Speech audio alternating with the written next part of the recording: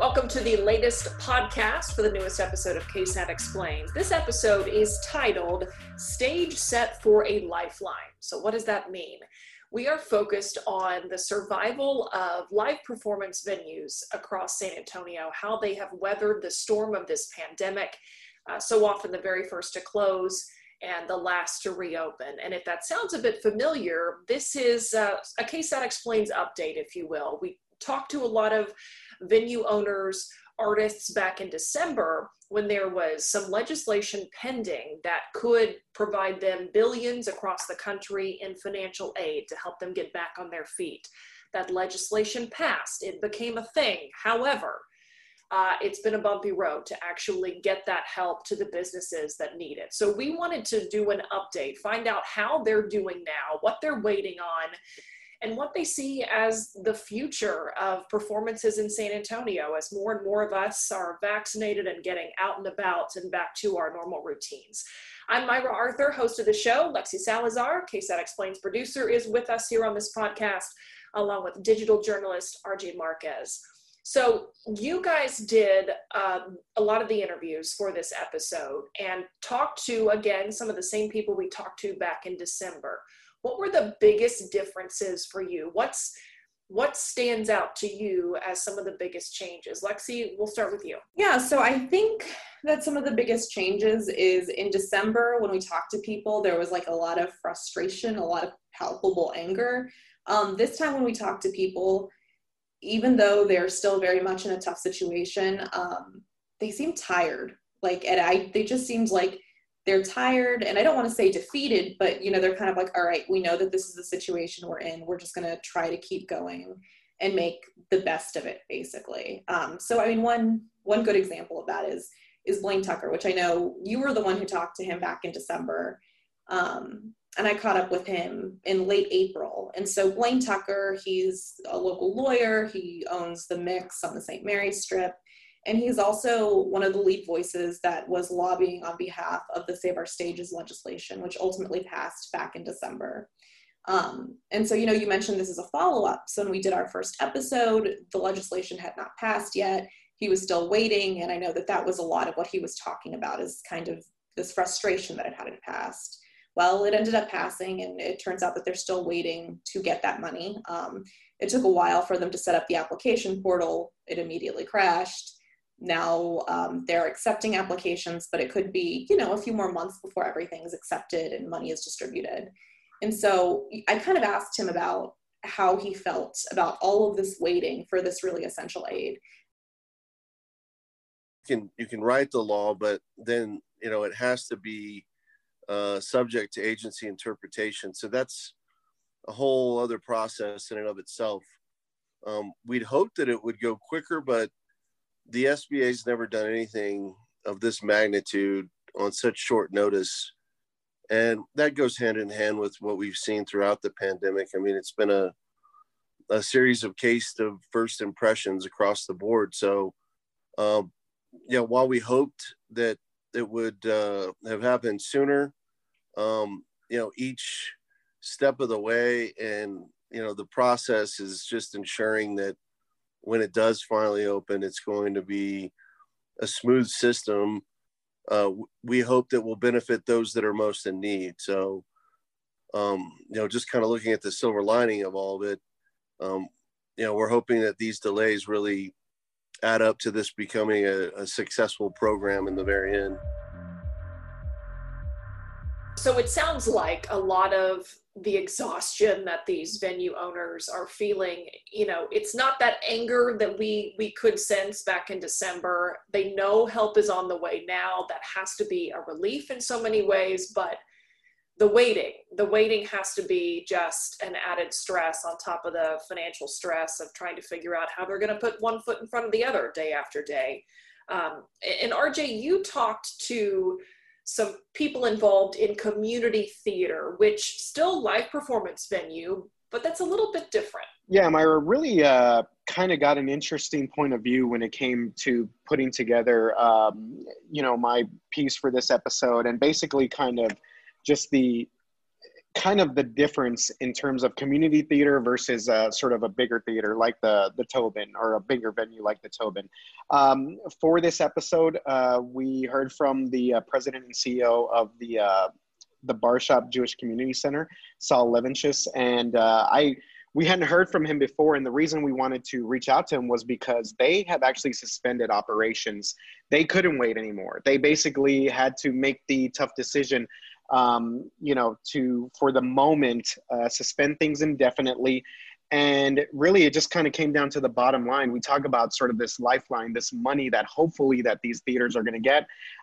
For them, that has not been the case, and that has not worked out. And here's a little bit of what he had to tell me about that decision.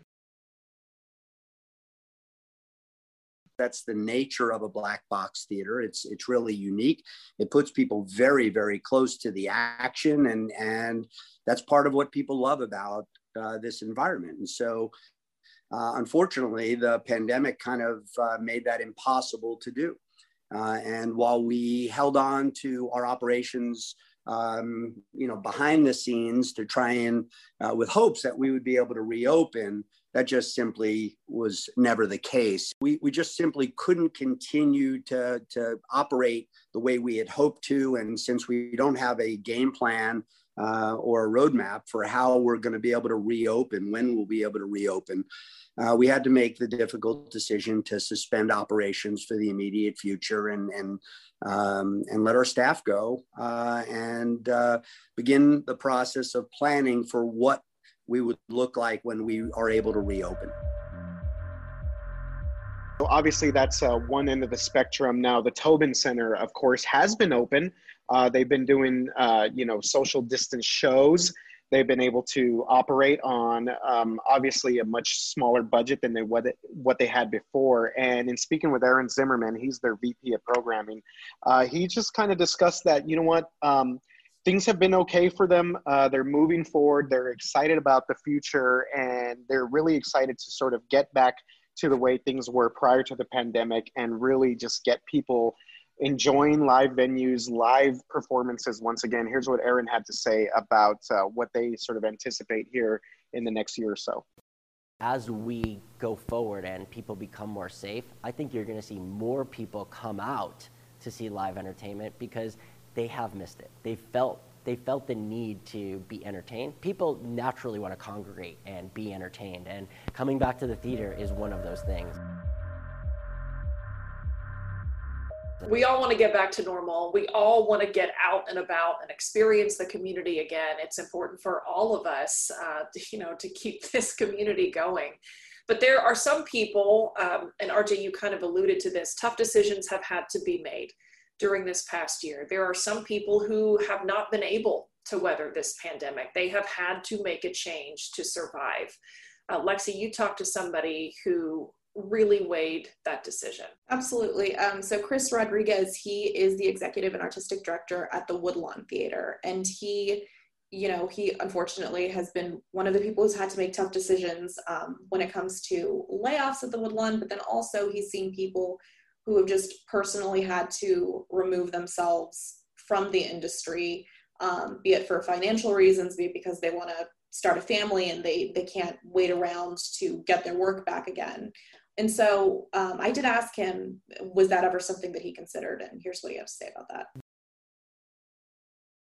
Before the pandemic, I was evaluating my choices and do I want to stay in San Antonio? Do I want to stay in the arts? And I feel like this made me appreciate it even more. We are fighting and working nonstop to do what we love. And that just kind of almost ignited more of a passion inside of me. And I hope it did that for a lot of other people. So I'm ready to fight that good fight and continue fighting with everyone in this community for it.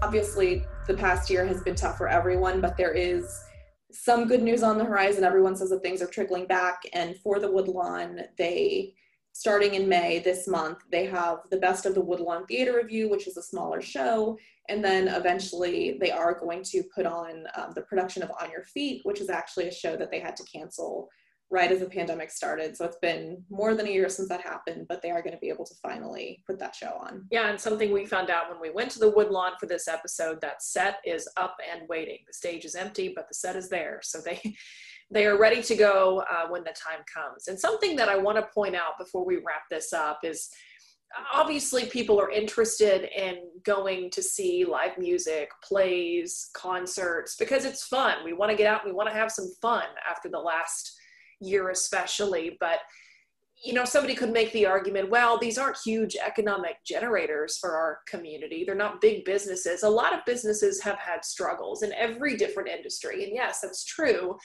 But these types of businesses are what drive people to a community. They're what, give San Antonio an appeal. People want to have the option to live somewhere and work somewhere. Companies want to offer jobs somewhere that have things like theaters and concert halls and places where you can go see, a symphony if you want to. So we all have to have something other than just work and home. And that's what these provide. And if we've all learned over the last year, we have to have something other than work and home. So we want to see these businesses succeed. So hopefully that helps comes to them, and we'll keep tabs on it.